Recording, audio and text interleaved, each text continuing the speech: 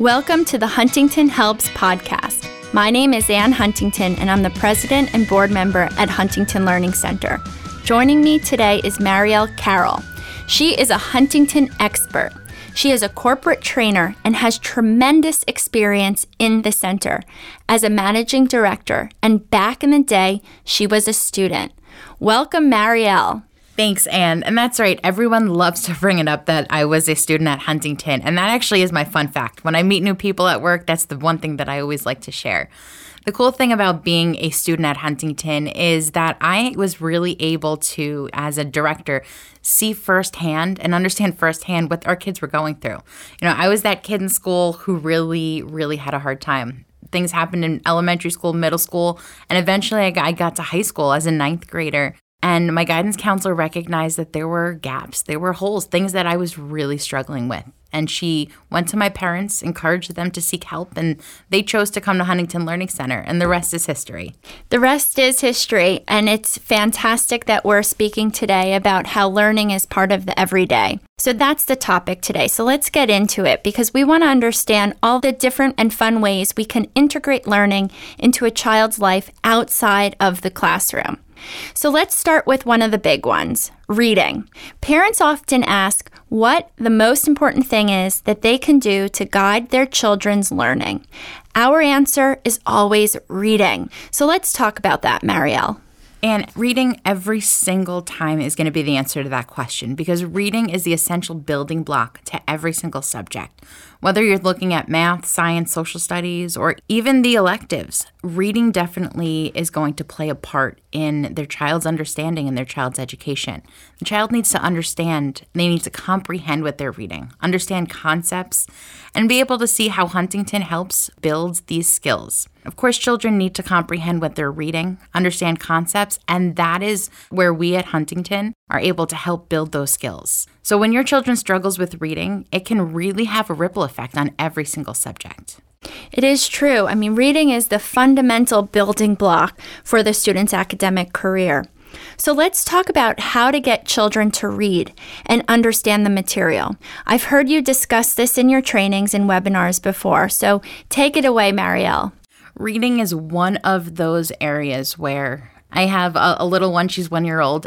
We even work on reading now. It is a step-by-step approach that starting even at the early age, you need to be reading with your kids.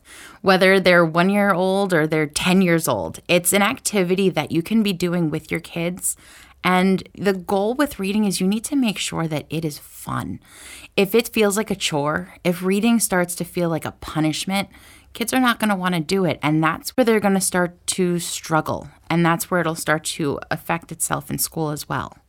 Yeah, it's really important to change the story from being a chore to being, this is exciting, this is fun. And thank you for sharing how we build the building blocks. So let's talk a bit about how to get children to read and understand the material. I've heard you discuss this in your trainings and webinars before, Marielle, so take it away. Well, when it comes to reading and understanding materials, you really need to ensure that students are starting with the basics. We need to work on those building blocks and ensure that they are comfortable with what they're reading. And also, if I can add this just for everyday learning, finding activities or topics that they're interested in. You know, I've had so many kids that come through my door and they say, the stories I'm reading for school are boring. Okay, but what do you enjoy? How do we help our students pick books to encourage them, to make them want to read? We need to think about topics that they enjoy. And that may be something as simple as books on sports people, books on some athletes, as well as maybe musicians. Finding books that they enjoy and topics that they want to read about will help to encourage our students to want to read. That is such a good point, because after the students start reading, it's so important, as you said, to talk with your children about what they are reading. It also brings children into the everyday conversation, the breakfast, the dinner table, out to dinner with family and friends, because it could be topics of current events, or it could be topics of, like you said, the athlete or the musician. It gives students the confidence to get engaged with their peers and also adults. So as as you were saying, it's really important to ask your children to tell you what's going on in the book or the article, and ask them even what might happen next. So their imagination starts to go, and then they can understand sequencing and the main idea and really comprehending what is happening in the book. Asking your children questions about the content is also a great way to see if they are able to retain and comprehend the information. And again, it makes it that it's part of the everyday. Anything else you want to add about reading? The biggest thing is just sit down and read with your kids. I'm always one to encourage you to spend time with your kids, and finding areas and opportunities where you can do so that will be enjoyable is going to be key. So have them pick the book out. Have them choose which book or story you're going to read with them. And whether it's you reading it to them or even them reading it to you, as long as you're spending time together and reading, like we said earlier, it doesn't feel like a chore. It's time that they enjoy spending with you and time that they enjoy reading. Now, Marielle, I have a personal question. What book are you reading to your one-year-old daughter? I love reading the book with no pictures.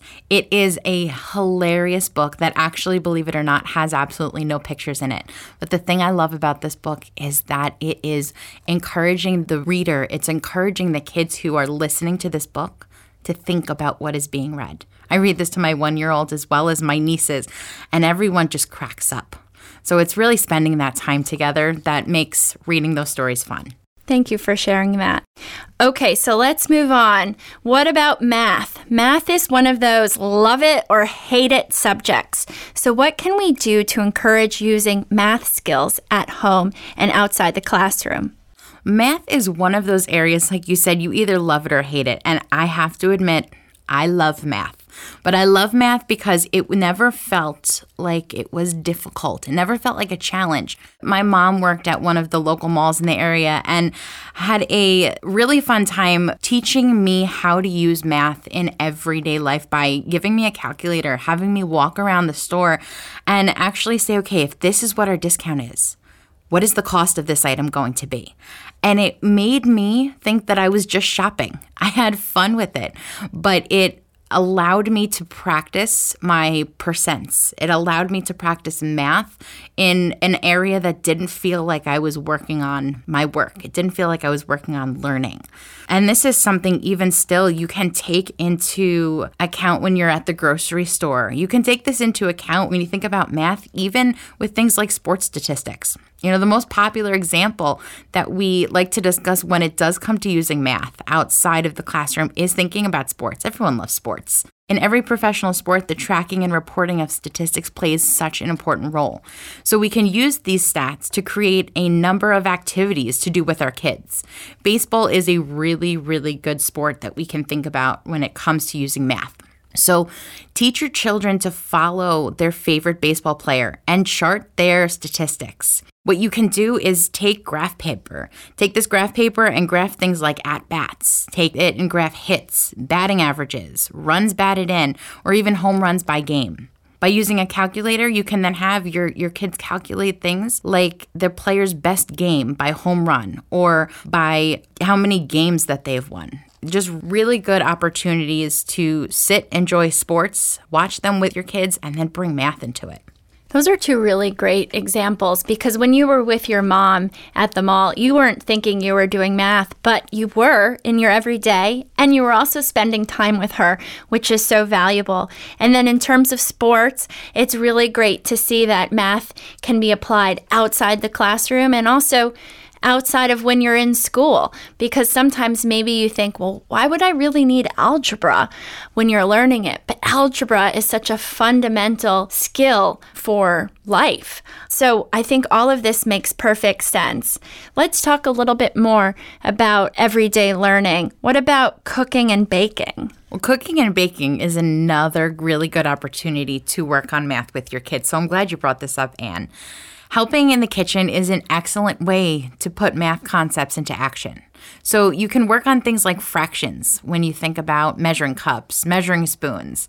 You can work on addition with your children when it comes to counting ingredients or measuring more or less of whatever it is that you're looking for. Multiplication even when it comes to doubling a recipe. and then telling time and temperature.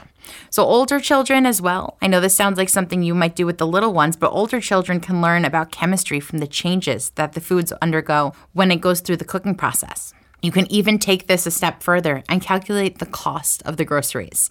I always think about the grocery store when it comes to math, because how many times do you see signs that say 20% off, 10% off, $5, $4, $6? The grocery store is a great place to teach kids addition, subtraction, as well as multiplication and division. You can have your children keep a running estimate of the grocery bills as you shop. And once you check out, ask how far off his or her estimated total bill will be. Ask how much change that you'd receive if you were to pay with $100, pay with $200, things like that. This is really great info, Marielle. Thank you so, so much. Of course, Anne, and one thing I do want to add here is that if parents are able to pinpoint their child's learning style, they should really look to match the activities that they're choosing to do at home.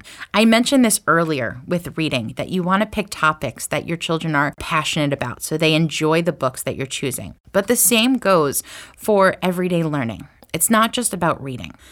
If your child's a visual learner, you want to find things like baking or using money, some ways that your child can actually see and understand those concepts.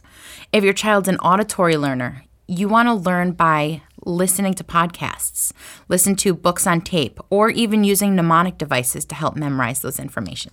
That's really, really good. Well, thank you, Marielle, for mentioning that. Anything else you want to add in terms of everyday learning, be it with reading, math, or something else? The biggest takeaway with everyday learning is to really find activities that you can do with your kids to encourage learning every day, whether it's reading, math, finding opportunities for them to want to learn, and find ways to sneak it in. Just like my mom did when it came to little things like math. If you have an opportunity to work on something with your child that they're learning in school, do it. It may be something small, it may be short, but you never know if it makes a lasting impression. And just find ways to spend time together. Because yes, every kid can sit down and read a book, but if you're not sitting down next to them and asking questions, how well do you know whether or not they're understanding that material? So spend time with your kids and enjoy it. Find things that you can do together. That's wonderful. And that really is that aha. It's bringing math and reading and learning outside the classroom. And it really shows that kids and adults can have fun while learning. And that's the absolute key, because once there is that connection between reading and math and everything else in the classroom to every day, then all of a sudden there's confidence, there's motivation, and anything truly is possible for that student. So I think that just about wraps up our show today. Well, thank you, Marielle, for joining us and talking about the ways we can incorporate learning into our everyday lives. Thank you, Anne. You're welcome. If you have questions about your child's education that you'd like us to answer, reach out to us on Facebook or Instagram. You can find the links in the podcast description. Thanks for listening to Huntington Helps. We'll talk to you next time.